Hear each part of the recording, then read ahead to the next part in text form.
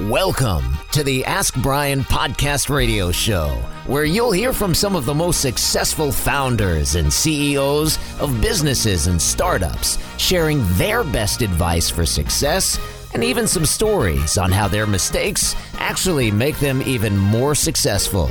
Now, here are your hosts, Brian and Tracy. Welcome. Wow, that is loud. Whew. Okay, we're back for 2021. Goodbye, 2020. Good riddance.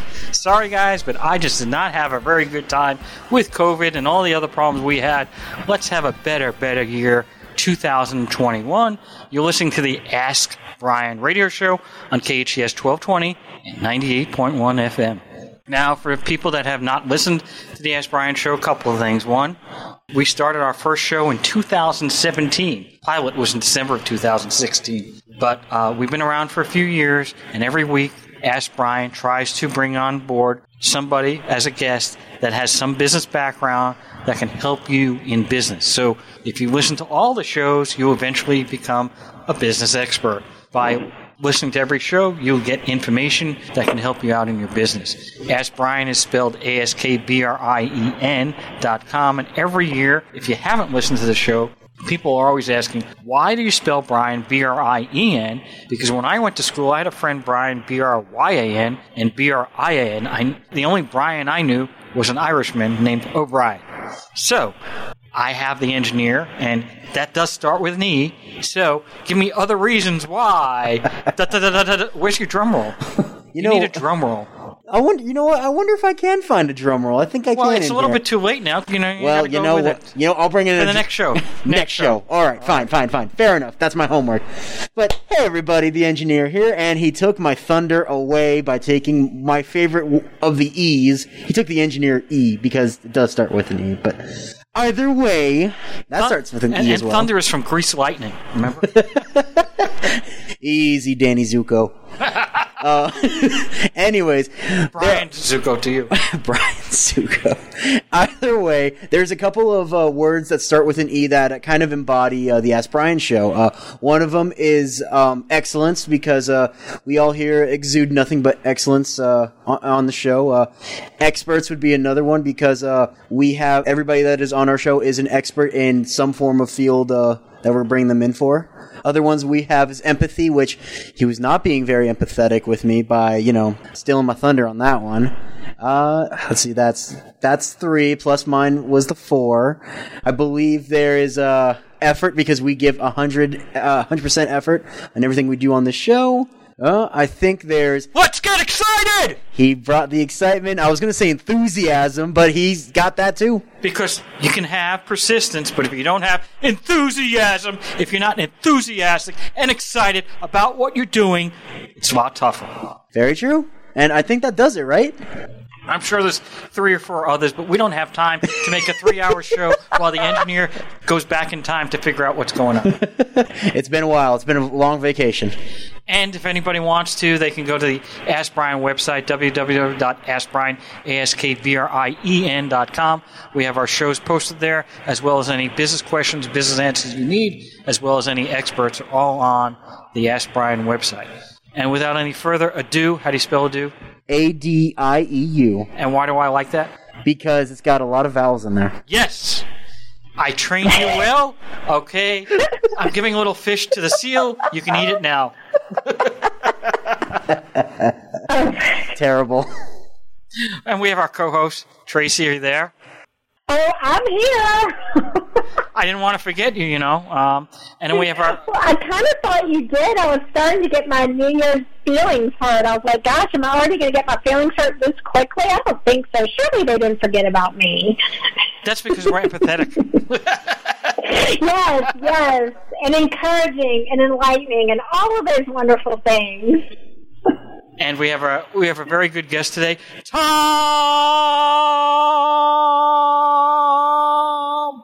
Neely. Yes, sir.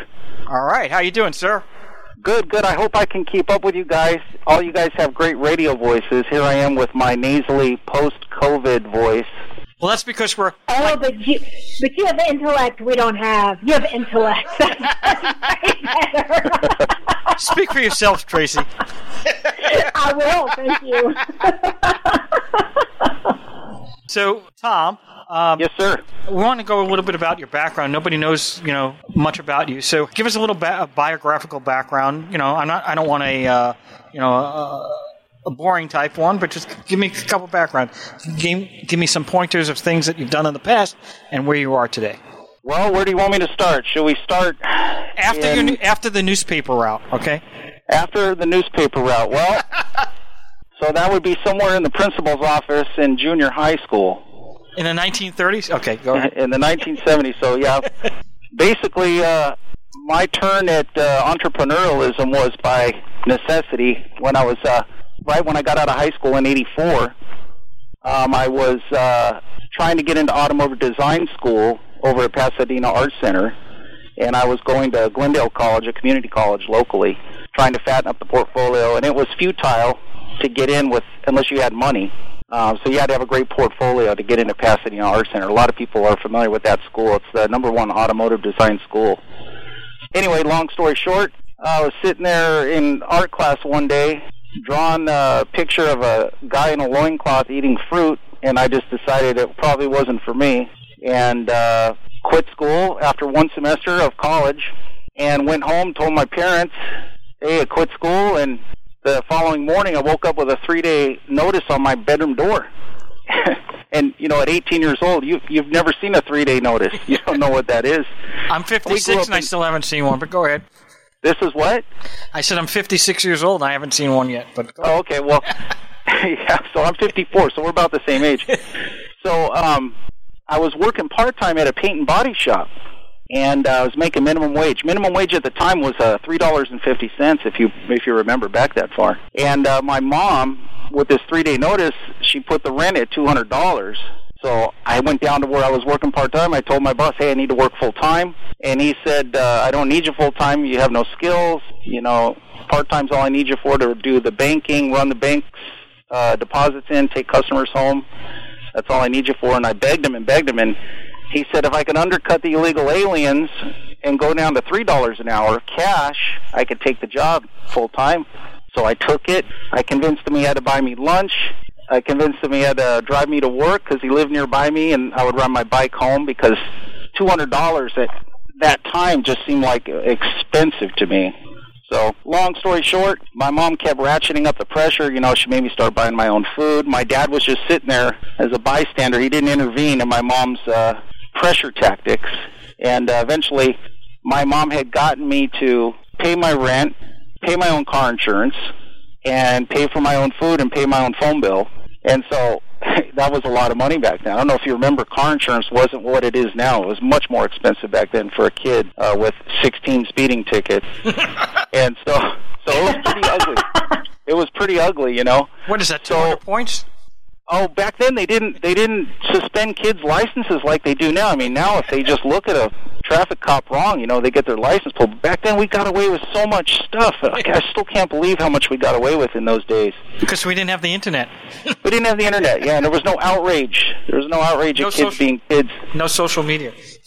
But anyway, so I worked for this guy for about 8-9 months, made it up to $4 or $5 an hour, made it up eventually to about $8 an hour within a year, and then decided to just open my own body shop and paint and body shop and work my way through that. And then I had always raced cars as a young kid in organized racing, and eventually it just kind of transitioned from paint and body into automotive construction and prototype construction and car design and car fabrication. And then we got into distributing the parts that we put on the cars, and that grew into a large distributorship. And then, 40 years later, how long has it been? How long ago was 1985? 35 years ago. 35 years ago. So 35 years ago, we're kind of sitting at the top of our little neck of the woods in the economy, and things are good.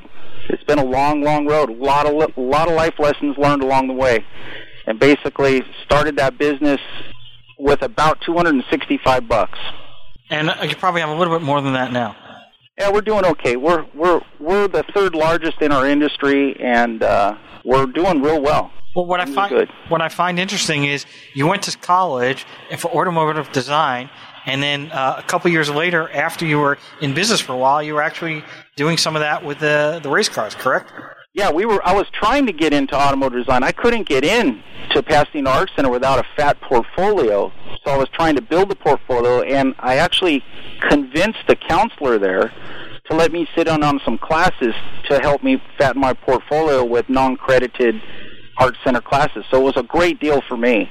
And but I just couldn't afford the tuition. My parents weren't going to pay for my school because I screwed off in high school. I was barely a C average student. I think my GPA was 2.65, and I did great in art and music. That was about it. Everything else I kind of sloughed off and didn't pay attention to, but I just made it through somehow without getting expelled. Well, the engineer says he wishes he had a 2.65. Anyway. That's cool. Mind you, I had a 3.5 in high school, Mr. Brian Johnson. Out of 10? Okay. So. Yeah. Yeah, I tell people that I do consultant work because I do a little consultant work on the side for some private equity companies and some large manufacturing companies in the billion range to 900 million range, and they always ask me, what university I went to and what degrees I had, and I told them, I said, expulsion, suspension, detention. Wait, I thought you graduated the School of Hard Knocks. I did, but they don't count that, but they think it's great. But, when you dig deep into some of the staff at some of these large corporations, you find out some of the sharpest people there were basically high school dropouts. It's kind of funny. Well, not only high school dropouts, but look at the college dropouts that we've had in recent years, multi-billionaires. Bill Gates and Zuckerberg, they were college dropouts. So you compiled a list, 10 rules to be a successful entrepreneur. And I have that list in front of me, and we want to go through some of these items. So the first one you said, for item number 10, and these in order of 1 being the most important, but 10 being the least important, and you write down, reduce your cost of living to the bare bones. So explain that to people. Well, the number one thing I run into when I'm mentoring other entrepreneurs and business owners that are younger than I am, which I do on a volunteer basis, I usually try to keep 4 to 5 young minds on the speed dial just to help people out and kind of pass on some of the mentorship I was fortunate to have along the way. And the number one thing that comes up every time I'm dealing with someone who's short on cash, has to go to a bank for a loan, is they live like they're already in business for 15, 20 years and they're making it. They live like they're making it. And, right down to the cell phone, the car they drive, the overhead they have for rent, lack of roommates. I mean, people just live too expensively. And it's hard to not do that in Los Angeles, but you have to be creative. And that holds a lot of people back with capital. Okay, but, we're talking about living, right? So, so maybe your rent is $2,000 versus $1,000 versus $3,000. Yes, $1,000 is a lot of money, but, to start a business nowadays, I would think you need a couple $100,000 to be very successful. So, why should that matter? Well, I don't think you need $200,000 to start a business. I think if you've got a phone and you've got transportation, you can fit in somewhere. And I don't think you need to invest that much capital to start a business. Obviously, a restaurant would be a different story, or, say a UPS store or some Baskin-Robbins or buying a McDonald's or something like that. Obviously, you need money. But a lot of people start out, say in construction, and then they want to become their own contractor, or they're an interior designer. These things that don't have a lot of overhead where you can kind of work from home to get your feet wet. You just got to reduce the overhead as much as possible. That also helps you weather storms like what we're in now. Corona storm. Corona cloud. Exactly. And Tracy, why don't you go with number 9? Thanks for the curveball. Appreciate that. I always like to throw you in the fire. I can take it. Okay, so number 9, reject subsidies. They make your business model weak. Lift your own weight. Yeah, that's love to hear your insight on this. This is actually one of my favorites. I'm his favorite. Who's a favorite? Me, because I read number 9 and it's your favorite. Oh yeah, that is my favorite. Reject subsidies. Reject your subsidizations as much as possible. It's hard in certain businesses because the government throws some money your way if you're in, say, wind power or electric vehicles. I can understand that they want to push something a certain direction. But I've noticed the people that rely on artificial subsidization, they take their foot off the gas, for lack of a better metaphor. And I think that even myself, I caught myself, even with all the free money flying around from the SBA and the stimulus and everything, I caught myself leaving 15 minutes early once in a while, which is unheard of. I never leave 15 minutes early from work, because you've got a backup and a little safety net. With the subsidization, it makes you weak, it makes you soft, it makes you take your foot off the gas. And if you're going to succeed, you got to have your foot on the gas. Okay, so I have a question for you. That's subsidy, but let's say you've been successful for 40 years. Let's say you have $5 million in the bank. You didn't get a subsidy, but you got money now because you have been successful. Isn't that going to also tell you to take a little bit of the foot off the gas or not? Yeah, and that's true too. That is true too, but you want to reject that feeling as much as you possibly can. You need to keep pushing for the benefit of the company, your employees, and everybody involved with you. They want you to keep your foot on the gas. Obviously, you can take Sundays off. That's okay. I allow that. But that's it. Keep your foot on the gas. Well, I'm very grateful because I'm a big NFL fan, so I have to take off Sundays from. Brian, let me guess your team. You are a New York Giant. No, the other team. The Jets? Yeah. Jets, Jets. Oh, you poor man. I was going to say Buffalo. Hey, excuse me, I watched them beat the Rams a couple of weeks ago. That was good. That was my. That was funny. That was our Super Bowl. Yeah, they knocked me out of my eliminator pool. Those Jets. Don't mess with the Jets. Okay. Yeah. So anyway, that's my stance on that. All right, we're going to be going to a break in about a minute or two, so we're going to go over the number 8, and that is stand behind your product and your work, even at your own financial demise. So what are you saying? If somebody says, I don't like your product, give me a refund, you refund them back? Is that what you're referring to, or something else? Yeah, if you've committed a warranty-capable product, you need to stand behind it.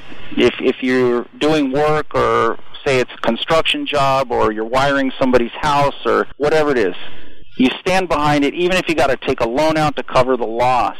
You stand behind it. A lot of people now just feel like they're entitled, and they do not stand behind their work. And that's creating a big problem in the marketplace. This is going to pop up even worse in the next 10 to 15 years. Well, what if you have a service, like you're a consultant, right? So let's say somebody was paying you money to be their consultant, and they didn't like it, and they said, you know what, I'm paying you $5,000 a month, I don't like the coaching, I want my money back. Would you give them the money back? Well, if you feel that you breached the contract yourself, if you dig deep and you think you did that, then you're working for free. So you better, pull your weight, or you're working for free, or you're refunding somebody. You got to stand behind it. That also makes you weak if you do not do that. Well, what if you think you did a good service? Well, then you have a dispute, and that's where a lawyer like yourself comes in handy. All right. Are you there, Tracy? I mean, one of my eardrums is here. The other, I think, is... I'm sorry, but I saw that I actually had a winner there because the engineer kind of was like smoking it, so I had to just throw that. He was asleep at the little Patty. Okay, let's get back into this because number 7 is that we have. It's so important, and it's a really good conversation to have around. So your number 7 is for inventory-based businesses, you must control your inventory as carefully as you do anything else in the business. And my question is, okay, so help us if you are either a new business and you've never had an inventory-based business, but even more importantly, because this was my own personal struggle, so I'd love to have your insight on this, is being a service-based business and then adding inventory and converting from a service-based business to an inventory-based business, because that's a pretty sharp learning curve.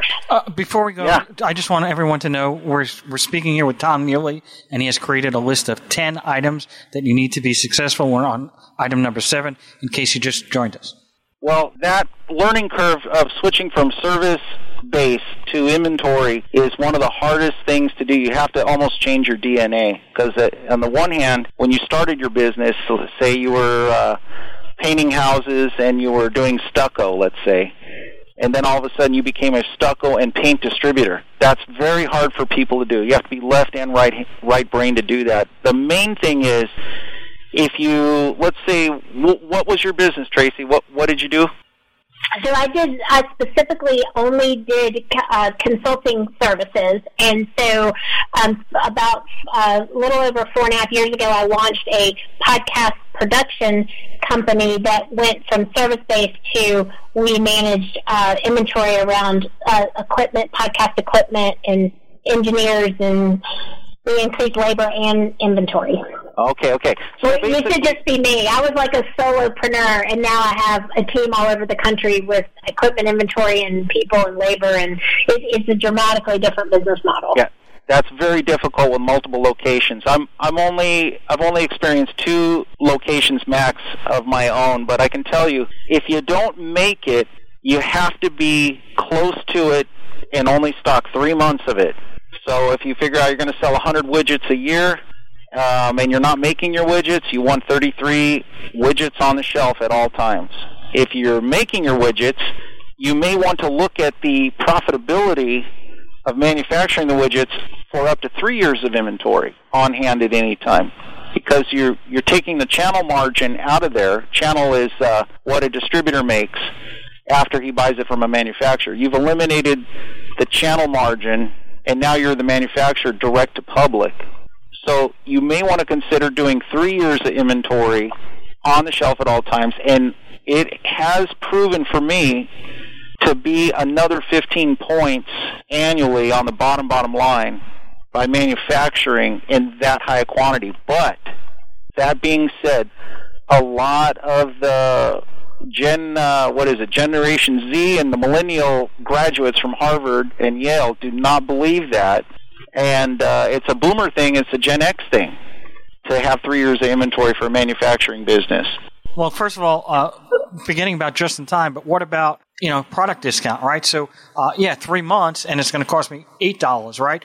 But if I buy 6 months, I only have to pay $4. So, how does that affect it? Well, if you're manufacturing it, and you're manufacturing in mass quantity for hardware business, which is what I'm real familiar with, for hardware, the margins are so high that having 3 years of it on the shelf is about as much as 3 to 6 months of distributed product on your shelf. It's about the same, but a lot of people have a hard time dedicating that much manufacturing bandwidth to put 3 years of inventory on the shelf. But I have seen it done, and I've done it both ways, and I really believe in the 3-year model as a manufacturer, and as a distributor, I really believe in the 3-month rule. Yeah, what I was really seeing impacted in 2020 was basically, I think, a reality check of this rule, right? Because all of a sudden, everything's going along in our normal life, then the pandemic comes, and then people's supplies are drying up, and people don't have the inventory like they thought. So how would you say that, was that a big reality check for a lot of people as a result of the pandemic, and how do you think people have adjusted? Well, for me, I can only speak from my own experience. I was in very good position. I had the 3 years on the shelf, and my 2 number 1 suppliers, they had 3 years on the shelf. So nobody had a dip. Everybody, it's business as usual, and all of our competition did it in just-in-time, JIT, and they are all suffering, going by the wayside, and eventually maybe going out of business. So we will be picking up the ashes of those bonfires hopefully here in the next year and suck them into our operation. But the people that had 3 years on the shelf going into this pandemic, they're doing really well. Well, with just-in-time, you don't have to worry about an inventory cost, right? You don't have to worry about, hey, I've got $50,000 worth of inventory. I'm not earning any money on it till I sell it. So there is a benefit to just-in-time. Yeah, I do it both ways. I have a portion that is JIT, and I have a portion that's manufactured. And it's just one of those things. You have to decide if you can trust your suppliers to have inventory for you at any given time. You got to be close to your inventory too. Walmart made a killing on that. They're 20 minutes away from all their inventory suppliers, or so the story goes.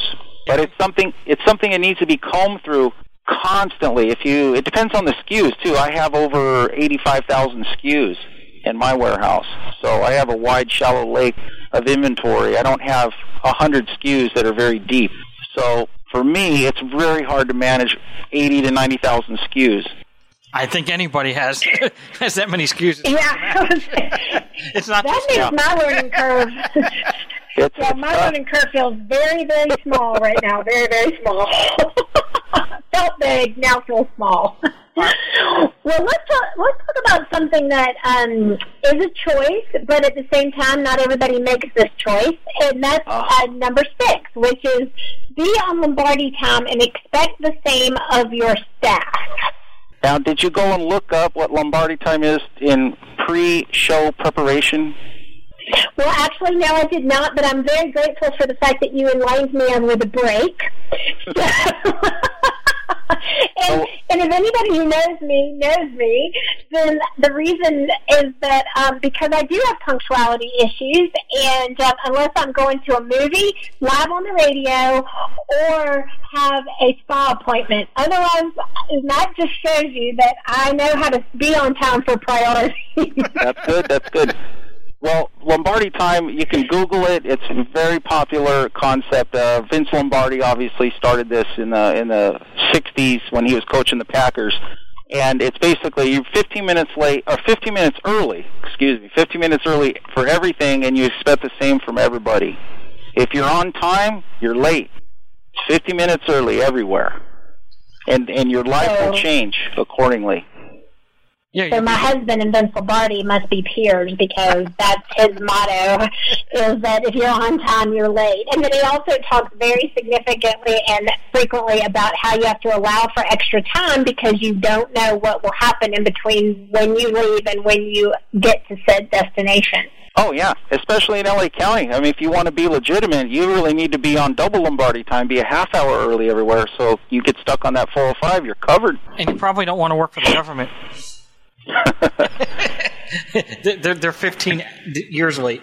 But we have number 5 on his list of entrepreneur. I love this one. Empower your employees to become wealthy working for you. Businesses that pay well also do well, and employees that are incentivized will work as hard as the owner. The owner will prosper only if their employees are prospering. Yes, yes, yes, and yes. I have one point I want to ask you, and it's part of the question is, so do you believe in employee ownership, and do you believe in stock options are mandatory if you have a corporation? Are those the type of things you're referring to, or that's not part of it? I like that in a lot of cases, yeah. For small business, under 10 or 20 employees, I don't know if that works, but I know for larger companies, I think it's very good. And I think it incentivizes people. But I can tell you, one of the biggest compliments, or I shouldn't say compliment, one of the greatest moments of satisfaction of my tenure as a CEO and employer is when I see my employees pulling in my parking lot with brand new cars, and that they paid for, not that they borrowed money to buy, but they actually paid for. And they haven't embezzled you either. And they have not embezzled me. No, no, that's funny. That's horrible. No, but I love it. I see my employees, their kids are going to private schools, they're driving new cars, and you have to put a piece of the action on the table for them to get involved, and you will see a great deal of difference in how your people perform. Do you have a recommendation on those percentages, though? I was just going to ask the same thing. What percentage? Do you range those percentages? Yeah. Well, what I like to do is I like to look at the bottom line for the year, and I like to divvy it up equally after everybody got their base salary. That's what I like to do. And so what about hourly employees and things like that? Are you talking about just salaried executives? No, everybody. About across the board? Everybody gets a hunk. Everybody gets a hunk, and so everybody's working hard. And then you also lay out performance milestones for them, too, like if they can learn how to do this, if they can learn how to do a pivot table in Microsoft Excel, if they can learn Magento 2 platform, if they can do this, they can do that, they'll start making more. It's not just about the bonus at the end of the year, but it's about your wage and your salary. The more you know how to do, and then you're much better off for the company, and more people are inclined to learn all that if they know they're getting immediate pay for that.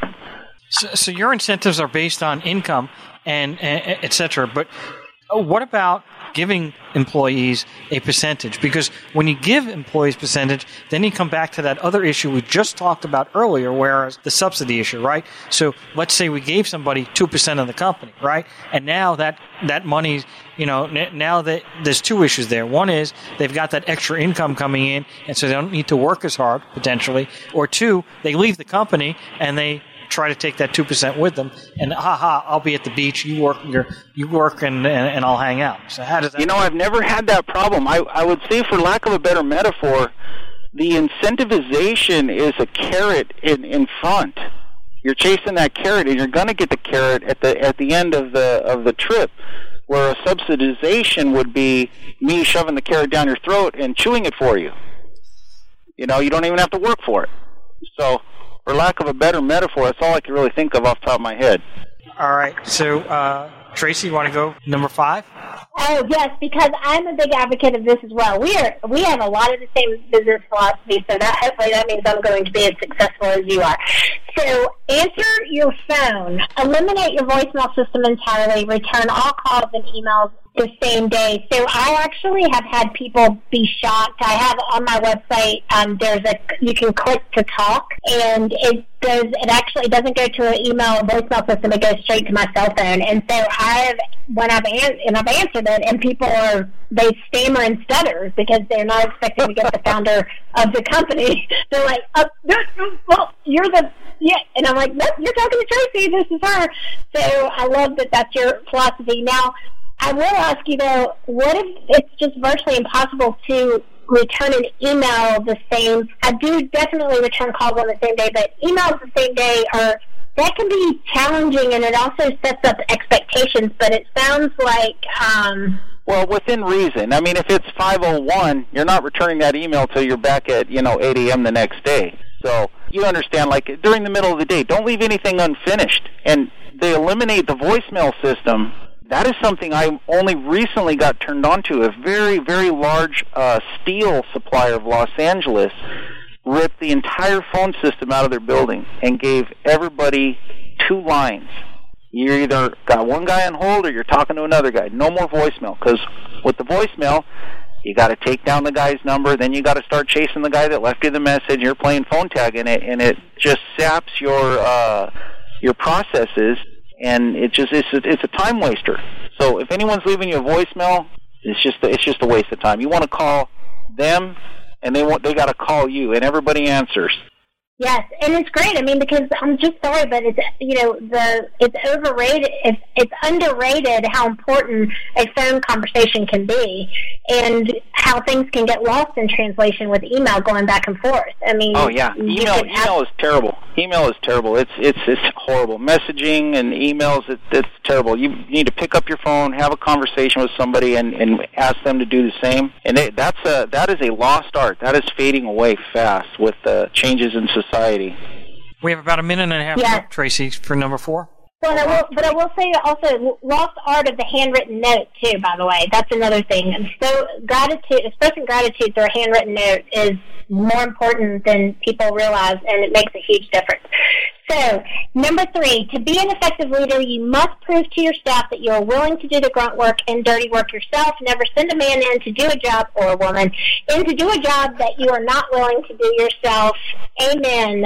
And I just say amen because it means so be it. It doesn't mean a man. It means let's not go there. Let us not go there. I do not want to start that one.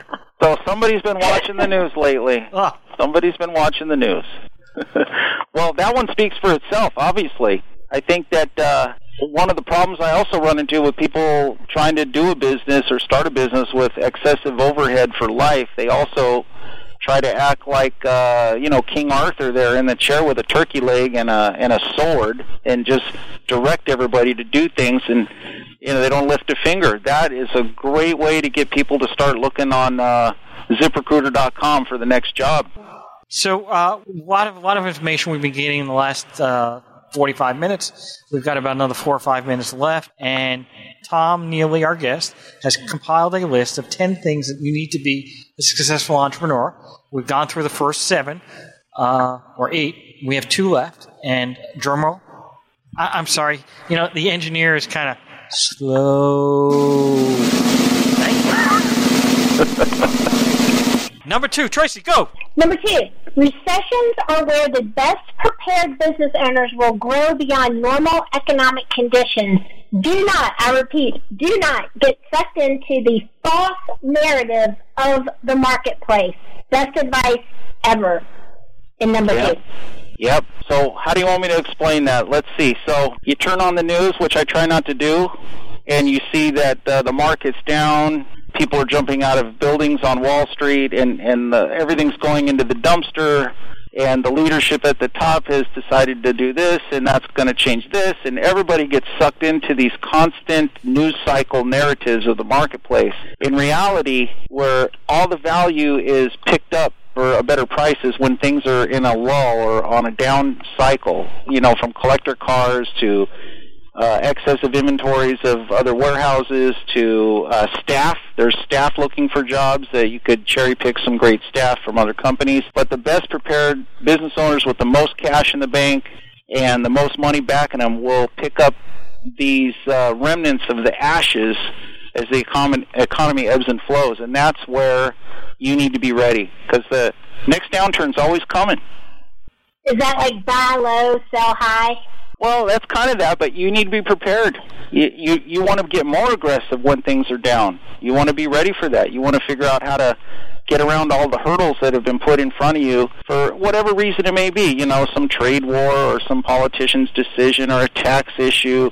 You want to be ready to take advantage of every opportunity that comes along at a discount during recession. How does that affect savings account and building up a savings so that you have some money left over for the rainy day? Well, you got to manage that, but, when I was younger, you don't care about that. When you get older, you start worrying about that. But when you're younger, go for it. Go for it. Go down to basically where you're rolling quarters to pay your rent if you got to. If it helps boost your company's market share, you got to do that. We have 2 minutes left, and the number 1 entrepreneur item that you need, drum roll please. You cannot manage people. You can only manage your agreement with them. Your word is everything you have. I added that part. That's true. That's true. Your word is important. Go ahead. That's true. You can't sit there and you have to lay it out for people what you expect from them. You just can't sit there and remind them. You just need to know what's expected. And when they let you down, you don't come at them with a, hey, you forgot to do this, or hey, why didn't you do that? You come at them and you say, hey, we had an agreement that you would perform on this, and you did not do that. You start the conversation there, and it's a radical difference from trying to manage them, or micromanage is one word that's often used. But you want to just manage everything through agreements. And what about guilt? Sounds like you're kind of guilting them. No, you don't do that. You let them know when they don't take out the trash or whatever it is. You broke our agreement. You're supposed to call that customer back, and you didn't. We have about 40 seconds left, so my question is, how can people reach you, Tom?